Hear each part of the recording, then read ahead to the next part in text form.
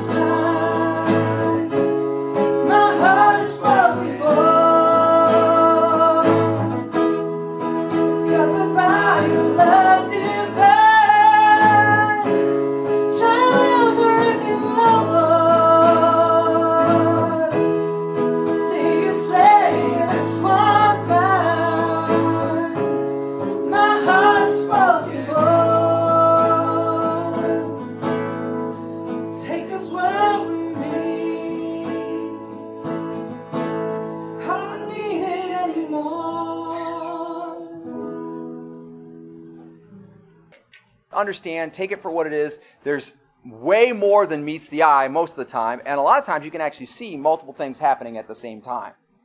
So in this text, we're going to see some people who are going to encounter some multiple things going on at the same time, and also there's a group of people that have a history of multiple things going on at the same time, and I want to point that out to you as we go, and really I'm saying to you that we need to discern where the big things that are going on here are still going on today and figure out what to do about them.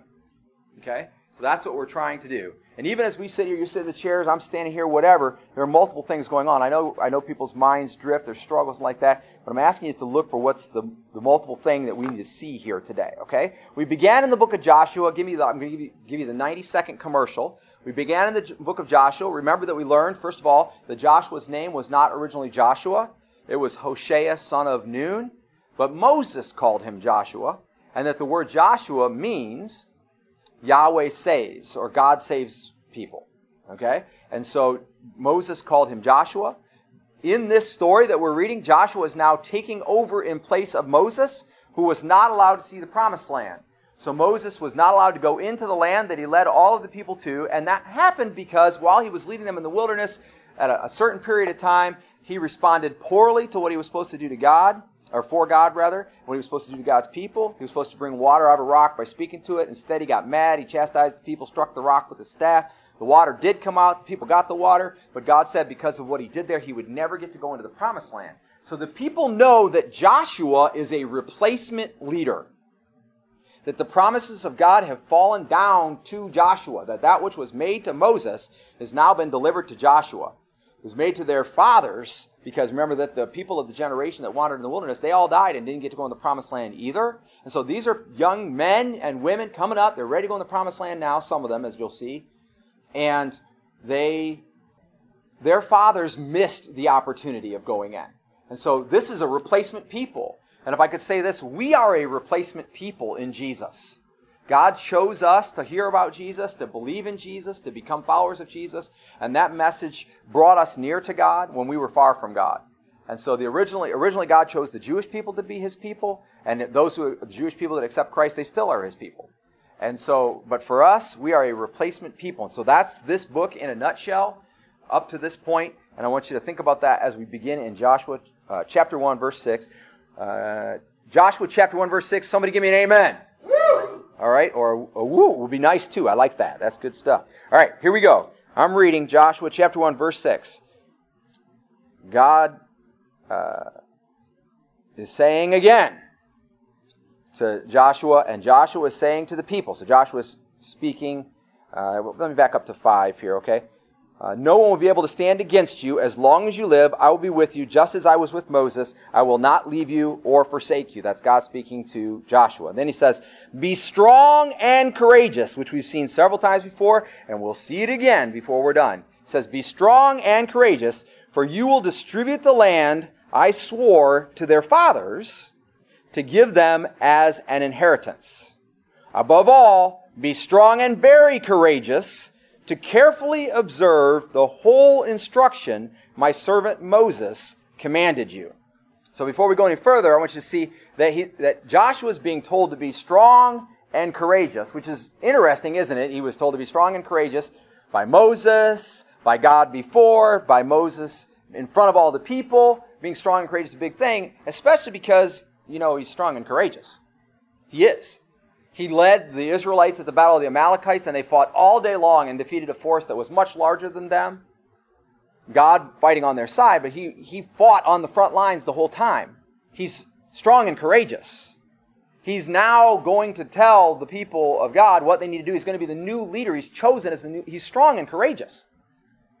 And so for God to keep telling him to be strong and courageous is a none too subtle reminder for us that sometimes when you already have something, you still need to be reminded to have it. When you already are something, you still need to be reminded to be it. And that's a hint toward what we're going to see out of this passage of Scripture. He says, be strong and courageous, for you will distribute the land I swore to their fathers to give them as an inheritance. Above all, be strong and very courageous to carefully observe. So above everything that he was supposed to do, to carefully observe the whole instruction my servant Moses commanded you. In other words, do everything that you've gotten from Moses so far. And there's more to it in there, and I'll break it down later. Right now, just see that he's saying, be strong and courageous, strong and very courageous to observe everything that Moses said above everything else. Do not turn from it to the right or the left, so that you will have success wherever you go. So don't veer off the course of what Moses told you to do, and you will have success wherever you go. This book of instruction, he's referring to Genesis, Exodus, Leviticus, Numbers, and Deuteronomy, the first five books of the Bible. this book of instruction must not depart from your mouth. You are to recite it day and night so that you may carefully observe, and that phrase, carefully observe, is hugely important, everything written in it. For then you will prosper and succeed in whatever you do. Haven't I commanded you? Be strong and courageous. There it is again. He was called to be strong and courageous. He was being strong and courageous, and God keeps saying, be strong and courageous. He says, do not be afraid or discouraged, for the Lord your God is with you wherever you go. I submit to you that we can see just by the text that though God is saying this is going to happen, that the journey is going to be arduous. It's going to be hard work at some point in time. If he keeps telling him again and again, be strong and courageous, do not fear, it's going to be tough. And not just tough to do what he's been told to do, but also tough to follow every instruction that comes out of the book of instruction. Then Joshua commanded the officers of the people. So he goes to the officers, the leaders of the people of God. Go through the camp and tell the people, get provisions ready for yourselves, for within 3 days you will be crossing the Jordan to go in and take possession of the land the Lord your God is giving you to inherit. Now, at this point in time in the story, the manna that they were receiving in the wilderness has not ended. That ends a little bit later in the book of Joshua, and we'll see it when we get there. So the manna was that stuff that settled on the ground, and they could gather it up and they could make bread out of it, or other wheat products. They grind it up. It was a little seed. It was not very tasty, but it was very filling and reasonably nutritious. And they could make anything that you could make out of flour, for example, or cornmeal, they could make out of that. So they're still receiving that. But they can't gather extra of that. They've never been able to do that. Right? So this gathering of provisions is saying, even though God to this point is providing you with the manna, at some point in time between now and when we fight to take the land, that's going to end. So gather provisions. Now these people are essentially a nomadic people, a hunter-gatherer. They've gathered in the wilderness what they could, which isn't much, because there isn't much in the wilderness. It was basically desert and dry lands. But they are that kind of people. And so he's saying to them, go out now and do the work of getting ready, because in 3 days, we're all going to go. Okay? So I want you to see here that there are multiple things going on. What have they been doing up until this point? Gathering the manna, raising their families, tending their animals, tending their tents, protecting themselves from enemies, keeping watch, etc. What of that will they have to do over the next 3 days? All of it. Right? They have to do everything still. They still have to do everything that they've been doing. And now, on top of doing everything that they've been doing, they now have to prepare themselves to gather stuff for what they're going to be doing in 3 days. This is not unlike our lives, right? God gives us something to do, and you still have to wash your dishes and clean your house and take care of your car and manage your job and pay your bills. You still have to do all those basic things that people do, but then on top of that and during that and throughout that, you have to do what it is that God has called you to do. And then, on top of that, and throughout all of that, you have to prepare yourself to be ready to hear what God next calls you to do that too. You follow? It's a complexity. People want it simple. God, just tell me what to do, and I'll do that. This is what world religions are like. You got the 10 points, right? If you just do these 10 things, you'll get to heaven one day. Or, if you failed at certain religions, if you go and die in a holy war, if you die in a holy war, you'll get to heaven one day, and this is what your heaven will be like. Just go die in a holy war. We want it simple, but the fact is, it isn't simple, is it? It's complex. You have to keep doing what it is that you're supposed to have already been doing, while doing what it is that you're now called to do, and preparing yourself to do what it is that you will one day do. In the Christian life, that looks like this. We have to practice spiritual disciplines, so we have to read our Bible and pray and serve and love others and worship and do those kinds of things, while figuring out what it is that God has actually called us to do. Preaching the gospel, serving in ministry, taking care of your children in such a way that they will be raised up in the Lord. Whatever it is that God has called you, you have to do the things you're already supposed to do, and then do that. But all the while, keeping watch, because eventually Jesus is coming again. And if you get busy reading your Bible, and Jesus comes, and you're too busy reading your Bible to go, then you won't go to heaven. If you get busy praying, if you're busy praying when Jesus comes and says, let's go, and you don't go because you're busy praying, you won't go to heaven. So, all the while being watchful. So now he's given them essentially, and on the surface it looks like more to do than they can do. They're on the edge of a land that they don't know well, gathering provisions.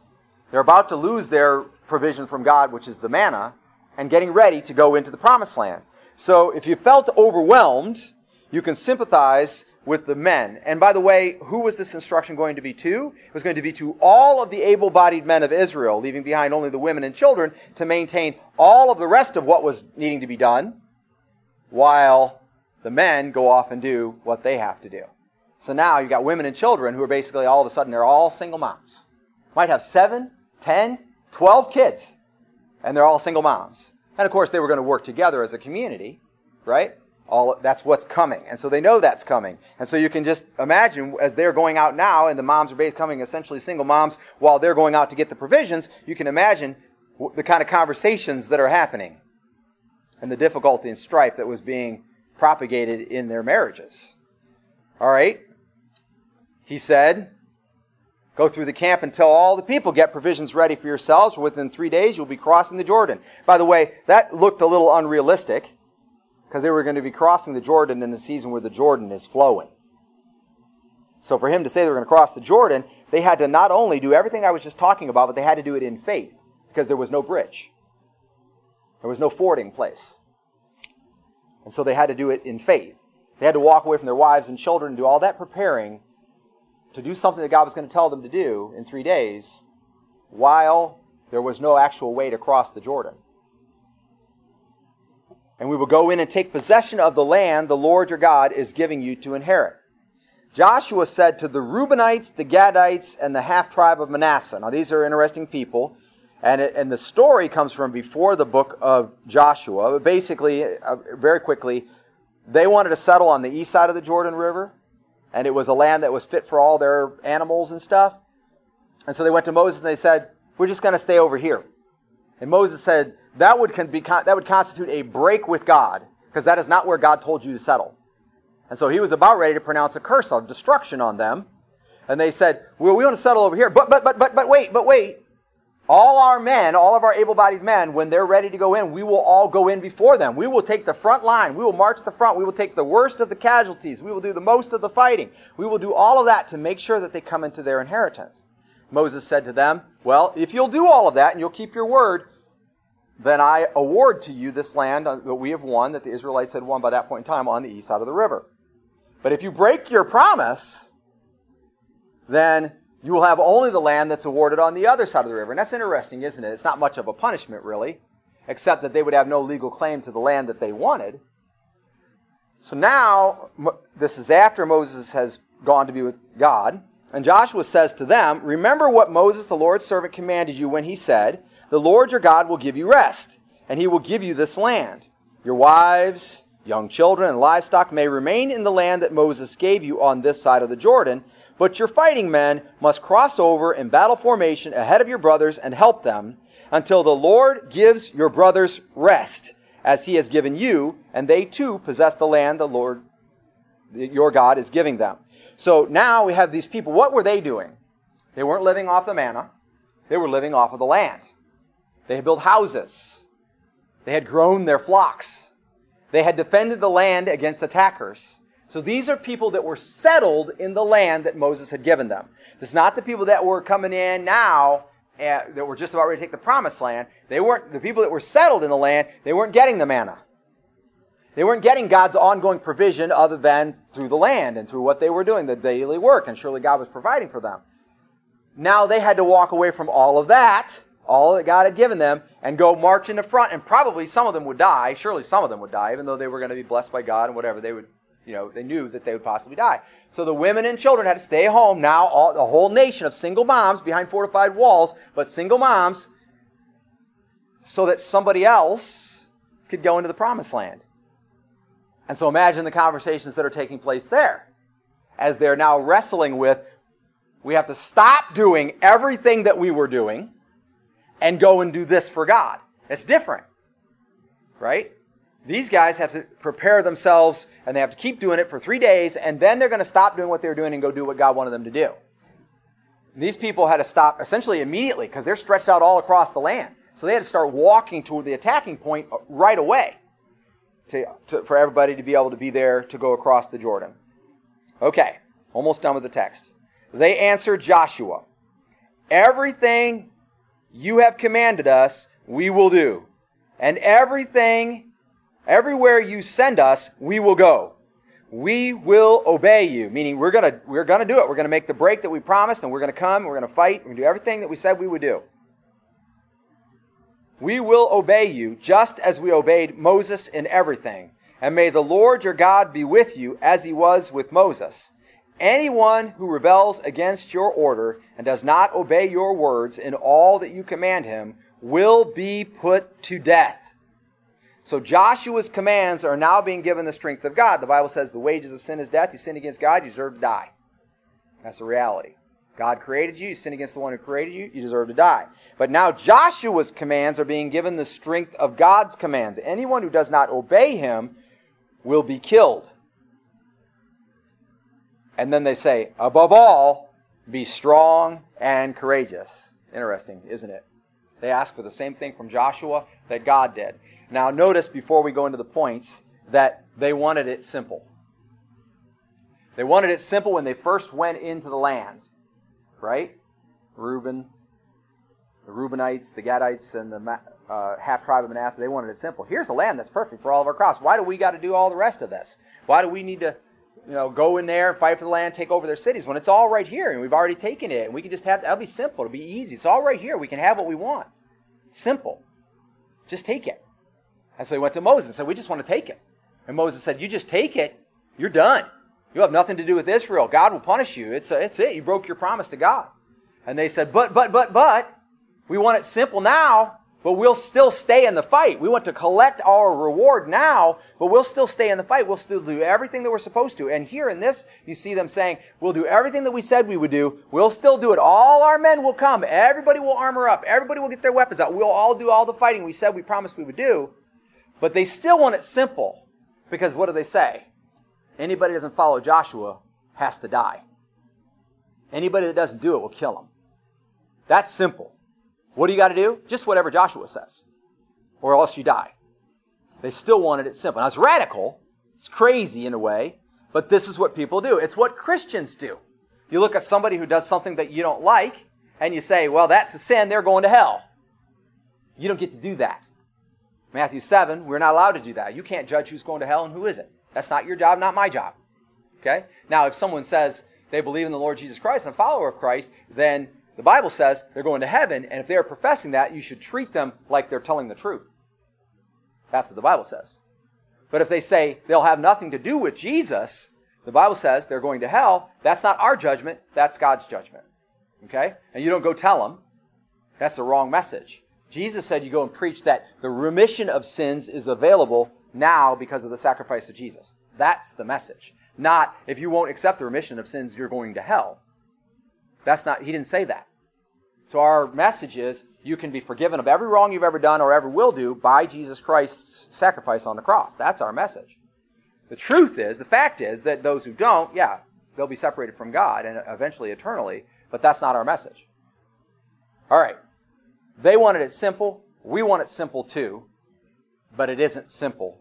At least not that simple. All right? So let's look at the points. First thing I want you to see here is that God required of the Reubenites, the Gadites, and the half-tribe of Manasseh to go in and really take a higher risk. You follow? He required them to march on the front lines. He required them to fight to the death on behalf of God's people in order for God's people to come into the promised land, those who had not yet, they hadn't found their way yet. With whatever spoils of victory you have gotten, with whatever spoils of victory you have, whether you earn them for yourself, or you think you earned them for yourself anyway, or God gave them over and it's an obvious blessing, or somebody in your team, or your family, or your friends blessed you in some way, with whatever spoils of victory you have, you are meant to invest that in another person's welfare. It's not for you. I know the American way is let's all save up so we can retire, have a giant boat, and sail the world when we're 65, or a giant boat that rolls on wheels so we can camp the world when we're 65, or so we can all binge on Netflix for 10 years when we're 65. That may be the world's way, but it is not the kingdom way. Every spoils that you have ever received, God calls you to put that out there at risk so that others can be blessed. There are poor people in the world who are poorer than you. I don't care if you have nothing.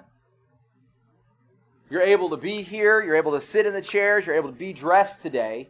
There are people in the world who have less than you do, and you could be giving somebody a hand up. But even if it weren't that, spiritually speaking, you knew enough to come here to hear something today. You're seeking, you're wondering, you've got an active mind wondering about the truth. You've come to a moment in time where you're here hearing the word preached, and there's so many people who don't have that. There's so many people who are so jaded and upset that they wouldn't want it, and then there are others who couldn't have it if they wanted to. Do you not understand that this morning, Sunday morning, that little boys snuck through cornfields past men with AK-47s to be able to go and learn about Jesus? And there are countries in the world where that's the reality. And missionaries snuck in sealed boxes and in enclosed compartments Bibles to places where nobody's allowed to hear about Jesus. And it's highly probable that somebody was tortured overnight, last night, to find out who told them about Jesus, so the person who told them can be killed because this Jesus virus is spreading in lands where it's not allowed. And we came freely to this place to hear the gospel preached. We are blessed beyond measure. Yesterday I ran into two people.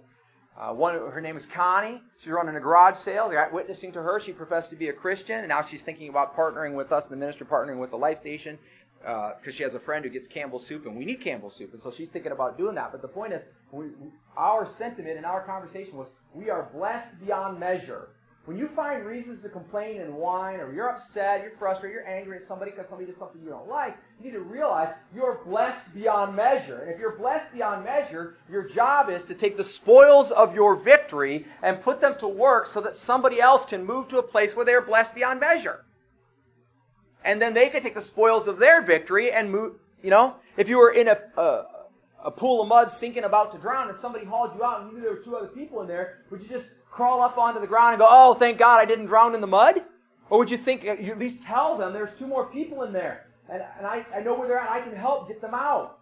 That's what we're called to. They were not only called to share the spoils of their victory, they were called to do it in faith at a time when it didn't look like it was even possible because there was no way across the Jordan. They were called to do it instead of everything that they had been doing, building their fortified cities, taking care of their families, growing their crops, raising their sheep. They had to put all of that aside and come, and then they were called to do it at great risk to themselves. They had to walk the front line. They had to wear their armor and their sword and line up in front of 1,000 other guys who, if they win, those guys would get the spoils of the victory. So you're not only called to live in a way that other people can be blessed by what you have been blessed with, but you're supposed to do it at great risk to yourself. We're not committed enough. We're not pouring ourselves out for other people, and we need to. If you've been blessed, if you've been saved, if you've got money in your checking account, if your bills are paid, if you've got a roof over your head, if you've got food on your table, if you've got children, you've been blessed beyond measure. And they may drive you nuts. And a bill may come that you don't think you're going to be able to pay. But if you can do any of that, you've been blessed beyond measure. If you've got one little piece of it, and your job now is to make sure that somebody else can experience a blessing. The second thing I want you to see, and the first one was, with whatever spoils of victory, we are meant to invest in another's welfare. The second thing I want you to see in there is that we like it simple. And in a way, God gave it to Joshua simple. And I'm going to break it down for you. It's not really that simple, but it's pretty simple when you think about it, if you sum it all up. He gave him the role of law simplified. Okay? So, if you know what I'm about to tell you, you know everything you need to know about how to take the Bible and make it the guide for your life and then receive the rewards that are promised, whether or not you're saved. And people do it, by the way. People take the Bible and make the guide for their life when they're not saved and they're blessed in this lifetime. Tons and tons and tons of books are written, self-help books, non-Christian self-help books that are written on one proverb from the book of Proverbs. Some of the sayings that we quote that go back 200, 300 years from American history, and we give credit to Ben Franklin and everything else, they come from the book of Proverbs. Our nation was founded on biblical principles, and we're still riding on the blessings that arise out of living your life according to the Word of God. Except we're not living our lives according to the Word of God as a nation anymore, which could bode poorly for the future. So God gives him the role of law simplified. He says, first of all, that the law should come out of your mouth all the time. Interestingly enough, he says you should recite it all the time. Reciting means reading it out loud. That's what reciting typically means. It can mean doing it from memory, but the implication is that it should be exactly what's written coming out all the time. We should have blessings to share with one another. You know that when you say you'll praise somebody, the best thing you could ever do would be pray Scripture for them. Mostly we say, God help them. That phrase is kind of in Scripture, you know. Our mouths should be filled with the truth that comes out of the Word. And then he told him, do what was written in the Word. Do what was written. So you look in here and it says, do this, and then you do it. You want it simple, right? You go to the kitchen and you make in something that's a relatively complex recipe, calls for 15 or so ingredients, and you got to puree this and scrape that and boil this first and things like that. If you just follow the instructions and do so correctly, when you're done, you will get the thing that you were trying to make. If you fail to follow one or more of the instructions when you're done, you may or may not get the thing you're trying to make. If you throw out a complex recipe like that, and you've never made it before, you throw out a complex recipe like that and just do it however you think, you can pretty much guarantee you're not going to get the thing you were trying to make. Here's simple for you. Do what was written. That's simple. These are the instructions. This is what we're supposed to do. Even, and this is a kind of a dirty word in Christian circles, even do it religiously. In other words, do it every time. Do it because it's habit, even though you might not 100% know why you do it. Do we have to know everything that's in the Word of God, why we're supposed to do it? No, you don't. You don't have to know. You can logic with a little child and say, if you lie too much, if you lie and get caught in it, people will not trust you anymore, and then when you tell them, they won't believe you, and that could be your reason for not lying. It was mine when I didn't, which wasn't very often because I lied an awful lot back then. But you can tell a child that, but it's rather complex, isn't it? Because as soon as you say, don't lie because then people won't trust you, you have to say, don't lie unless it's really, really important, right? Don't lie when they'll figure it out, because then they won't trust you, right? And so on. So now it starts to get complex. But if you just don't lie and don't worry about why, and just do it religiously, then you're still not lying, which is what God says He'll honor. And then I would say for Christians, if you're in this room and you're a follower of Lord Jesus Christ, I would say faithfully might be a better word. Just do it every time. Just don't stop doing it. Do what was written. Now, he uses a word in there, observe, and he's really telling Joshua to do according to what was written. That's super important because there are a few passages of Scripture that apply only to the people in that time, essentially. And so the people who were with Joshua were commanded that when they go into the land, never to have an outfit or a piece of clothing that had two types of material in it. But we wear clothing that has two types of material. That wasn't really written for us. That was written for them, so it would be obvious that they were different. If you would say, I'll never wear clothing that have two types of clothing because I'm being super honoring to God, that's why I'm doing it, I'm honoring God. If you would do that, then that could honor God, right? That would be fine. But if you went to Melissa and said, Melissa, you can't do that, that's sin, you would be wrong.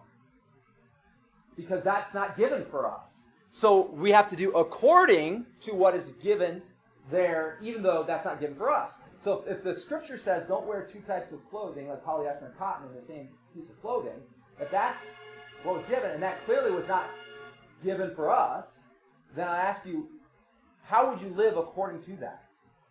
And we're going to take a stab at it? How would we live according to that command, even though that command is not given to us? Because that's what we have to do. Well, the answer is, they were given that command in order to be a completely different people from the people around them. So now what's the command? Be different. Right? Don't be like the world. Don't be the way of the world. Now, you can do that by, for example, saying, I'm never going to wear short sleeves. Right? And people say, why did you ever wear short sleeves? It's not commanded in the Bible not to wear short sleeves. You say, no, but I felt like God would be most honored if I never wore short sleeves, right? I don't eat candy and I don't drink soda. And I'm coming up on 16 years for the second one, right? And it's not a sin to drink candy, and it's not a sin to drink soda, and I would never, ever tell anybody that they cannot drink soda or candy. But I do that to honor God. Just like the Israelites were commanded not to have they also were commanded not to have tattoos. But that's not a command for us. They were commanded not to have tattoos because the tattoos in that day were used for ritual religion, and they would look like people of other religions. So if you're going to honor that command, live according to that command, without saying, I can't have tattoos, then what would you do? You would say, I'm not going to look like a person of another religion.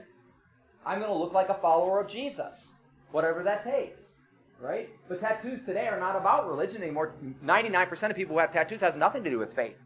And another 10% of them have tattoos that has something to do with Christianity because they've gotten a Christian tattoo of some kind, right? A lot of people get tattoos that they later regret and so on. So if you don't want to be a person who regrets, make sure if you do get a tattoo, it's one that you can live with, right? So what I'm trying to say to you is he told him to live according to what was written as well as to live by what was written. So do what's written, but also understand what was written, the purpose of why it was written, and live accordingly.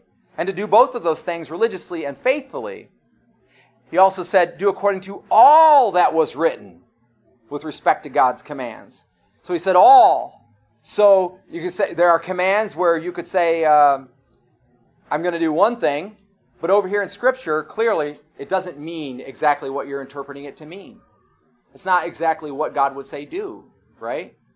Love your enemies, hate your friends. They were quoting Scripture. I said that backwards. Love your friends, hate your enemies, right? And they were quoting Scripture, but they weren't really quoting Scripture. They were misusing Scripture. And then Jesus says, love your enemies, right? Thou shalt not commit adultery. So it's okay as long as I don't have sex with another woman while I'm married, right? But Jesus says, that's not only does it say don't do that, but also don't, if you have lust in your heart versus another person, then that, or for another person, then that is adultery.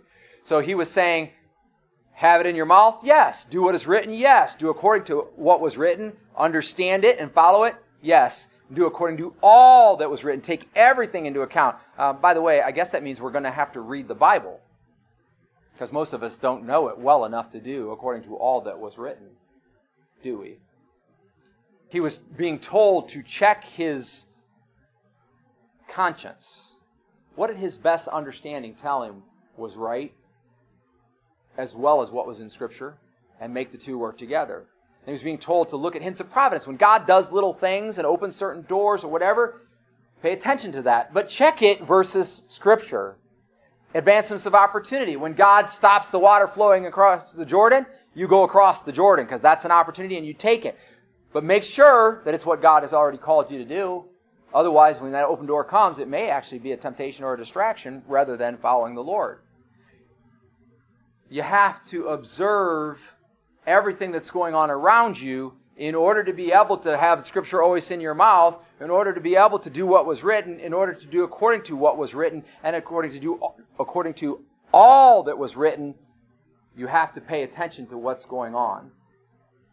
And sometimes there's more than one thing going on. And you may want to make it easy and just say, well, that person lied, so now I can write them off. But sometimes there's more than just one thing going on. In fact, if a person sins, you know that evil spirits are involved, and they're not as easy to see as the person actually committing sin. Because the act of sin draws in evil spirits because they love it. It's like a warm bath. And so they get drawn in. And so you want to give them the credit where credit is due. Rather than hating a person, you despise and fight against the evil spirits and demons that are involved. He was told to be strong and courageous. And most in this way, that he would follow everything that was written there. He was being warned that there would be great discouragement, great weakening along the path. We would become weary, and we were supposed to be resolute. And then maybe best of all, he was being given assurances of reward. If this was done well, if he followed the law well, then he would do well, and he would do well quickly. Because maxims, that's things you can live by, and blessings, that's things you get from God, are both in the law. There is no promotion alone. If you figure out something good to do, that it is commanded in Scripture, if you choose not to do that good thing, not doing it would be a sin, but doing it earns no blessing. You follow?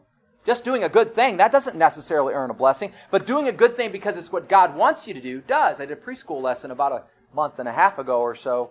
It wasn't the last time I was in there on a Tuesday night, it was the time before that, and we had the verses about being salty, right? You are the salt of the earth. And how do you get salty, again, if you become unsalty? The only thing you do is be salty. Just be who you're supposed to be. There's no making salt salty unless you add more salt to it, right? And so he just needed to do what he was supposed to do. And then when it seemed like it was coming up short, which is sometimes happens with us, just do more of what you're supposed to do. That's why people can honestly say things like, you would do better if you just read your Bible more, or if you just pray more. That's true. It's quaint. It's oversimplistic. It's not what Scripture actually says. Right? It's not quoting the Bible to say, well, you just need to read your Bible more or pray more. That's not even, in fact, I wouldn't recommend doing that. But it's probably true, right? Because they are spiritual disciplines. They are things that we're supposed to do. And if you do it more, God will bless you more. But it's not necessarily a solution to the problem that you're facing. And so when you say that, you're really trying to make it over simple. So the role of law simplified was basically for him to be everything about what was written. Always in his mouth, always doing what was written there, always doing according to what was written there, understanding the context, understanding what it meant, always doing according to all things that are written there, and observing what was going on around him so he could realize that there were more than one thing going on at a time. He must not turn from the law to the left or to the right, God said, which means virtue is down the middle. And if you're going to hit the middle of the target, what do you got to do? Aim at the middle of the target. Don't aim within a couple inches of the middle of the target and hope the wind pushes it over. You aim at the middle of the target. So the Scripture can say, be holy as he is holy. Will you ever be holy? Are you ever going to be without sin? Probably not. But you aim for the center of the target and live the best you possibly can by everything that you know and everything that you see. So you can get as close to the center as you can so that when the arrow strikes, it strikes close to home. That's what Joshua's commanded. That's what makes it simple. So this becomes simple when you start to realize that it needs to be the focus. We have to read it. We have to study it. We have to live it. We think about how it applies now. How can I do this now? When I get out of bed and I'm struggling with getting out of bed, I should read the book of Proverbs and figure out how to stop struggling with getting out of bed. When I'm trying to figure out what I'm supposed to do and I can't figure it out, I should read the Bible to figure out what is God telling me to do. And so on. The Bible is our guide, and it would be Joshua's guide. And notice that he said, above all, be strong and courageous in this. And he told him about the law. And then there is a reminder of grace, which is interesting because we are a people of grace. We get what we get from God not because we deserve it, and you never can, but because Jesus paid for it and God desires to give it to us. He said, I will never leave you nor forsake you. He called those people out of Egypt. He led them to the edge of the promised land. They decided not to go in out of fear. After he had defeated Pharaoh's army and everything he had done for them, they decided not to go in out of fear. And then after he said, well, okay, now you're going to pay for it. Then they said, well, we will go in. And then they were defeated. And then they went and wandered in the wilderness. And now this is the replacement generation. We are the replacement generation as well. Jesus died on the cross to save us so that God could be with us and never forsake us. So there are three things to see in there. First is, with whatever spoils of victory, invest in another's welfare. The second is the role of law is simplified in this text. And then the third thing is that there was a reminder of grace. And the conclusion is serious stuff. There's always two things going on in all the universe at all times. Law and grace. Always. There may be more than two, or there may be more facets, specific events, but there's always two things going on, law and grace. Every day, we're supposed to be making camp and breaking camp. Every day. You're not going to get out of bed one day and live a whole 24 hours without sin. It's not going to be happening. So, invest yourself in grace. Do what God has asked you to do and feel saved, be saved, know saved. And then from there, invest the blessings that you receive in another person's welfare, because that's what we're supposed to do. there, invest yourself in knowing and living out the law, because that's what we're supposed to do. But knowing and living out the law is also to know that you will make mistakes and you will not do what's right. So invest yourself in grace so that you can continue to be salty even when your salt is losing its saltiness. My dad, when I was younger, we had a garage. When we first got this garage in our new house, the first thing he did was set up his tool bench and his tool wall. Tool bench, drawers, everything is drawers. Then in Brother Tony's garage, and generally everything's like that. So it hangs here, goes there, whatever you can find. It's got a place. And then the second thing he did was he put together a tool box with a variety. Now, I've never done this, and I felt kind of stupid when I remembered, right? Because I've never done this. But anyway, he put together a toolbox. And I thought that was odd. I'm like, why would you ever need that toolbox? Why would you ever need that toolbox? I see all the tools right there. And if I want to do a repair, I'm going to come in here, I'm going to look, and there's the tools, or it's in this drawer, I know, because that's where I put it. And I'm going to get it out, and I'm going to go do the repair. Why would you ever need the toolbox? Because sometimes you're not going to be in the workshop, right? Why do you need to study, memorize, read Scripture? Because sometimes you're not going to have a Bible around. You may want a toolbox to draw out of. Every day we are building where we are, right? And at the same time preparing for what's coming. And that's what law and grace is. By law, you live the way God wants you to live here on earth. By grace, you know you will fail to meet that standard and yet go to heaven when you die. So every day, by law we live to build the best we can, to be the best kind of person that we can. And at the same time, we live for Jesus because He will take us home one day. This was a major controversy in the New Testament, and so I'm going to read to you now, rapid fire, some verses. I know you won't be able to write all these things down, but it's okay. John 1:17 says, "For the law was given by Moses, but grace and truth came by Jesus Christ." Romans 4:16 says, "Therefore it is of faith, that it might be by grace, to the end of the promise might be sure to all the seed, not to that only which is of the law, but that also which is of the faith of Abraham, who is the father of us all." Romans 5:20 says, "Moreover the law entered that the offense might abound." So this is so that it would be God gave the instructions so that it would be clear that some people would not follow the instructions. But where sin abounded, grace did much more abound, because after God saw all the people unwilling to follow the instructions, He then provided His Son Jesus to die on the cross to pay for those who refused to follow the instructions, which was all of us too. Romans 6:14 says, "For sin shall not have dominion over you. You will no longer be ruled by sin. But for ye are not under the law, but are under grace." Romans 6:15 says, "What then? Shall we sin because we are not under the law, but under grace? God forbid." In other words, follow the law. Do what's right. Galatians 2:21 says, "I do not frustrate the grace of God. For if righteousness come by the law, then Christ is dead in vain." Galatians 5:4 said, "Christ is become of no effect unto you. Whosoever of you are justified by the law, ye are fallen from grace." So in other words, if you think you can live perfectly under the rules of life, or if you think you will be a good enough person, then you are not going to receive the grace of God that will get you into heaven. That's what he's saying.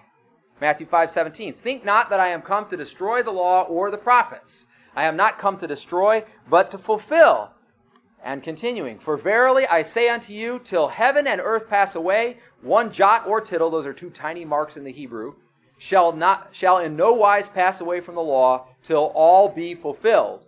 And then later in the same chapter, "And if any man will sue thee at law, and take away thy coat, let him have thy cloak also."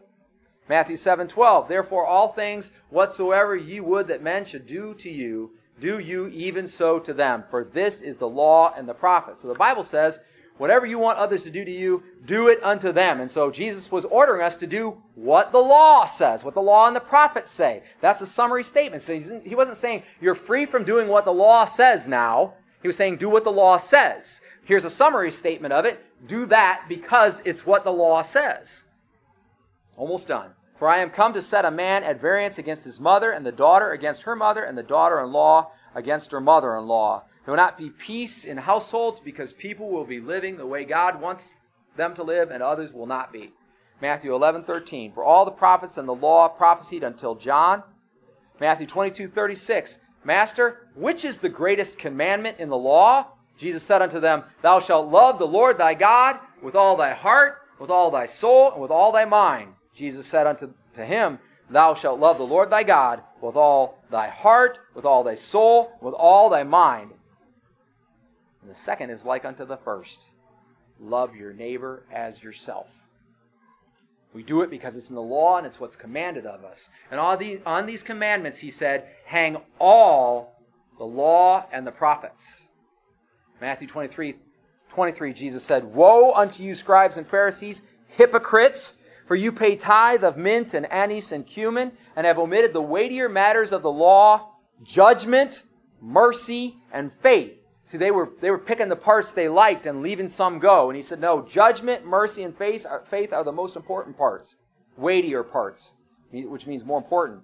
These ought ye to have done and not leave the other. See, there's more than one thing going on. You have to be faithful and do what's right under the law, and at the same time trust in Jesus for grace.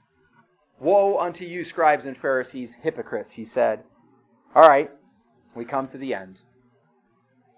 Grace is our spoils of victory given by God, earned by Jesus.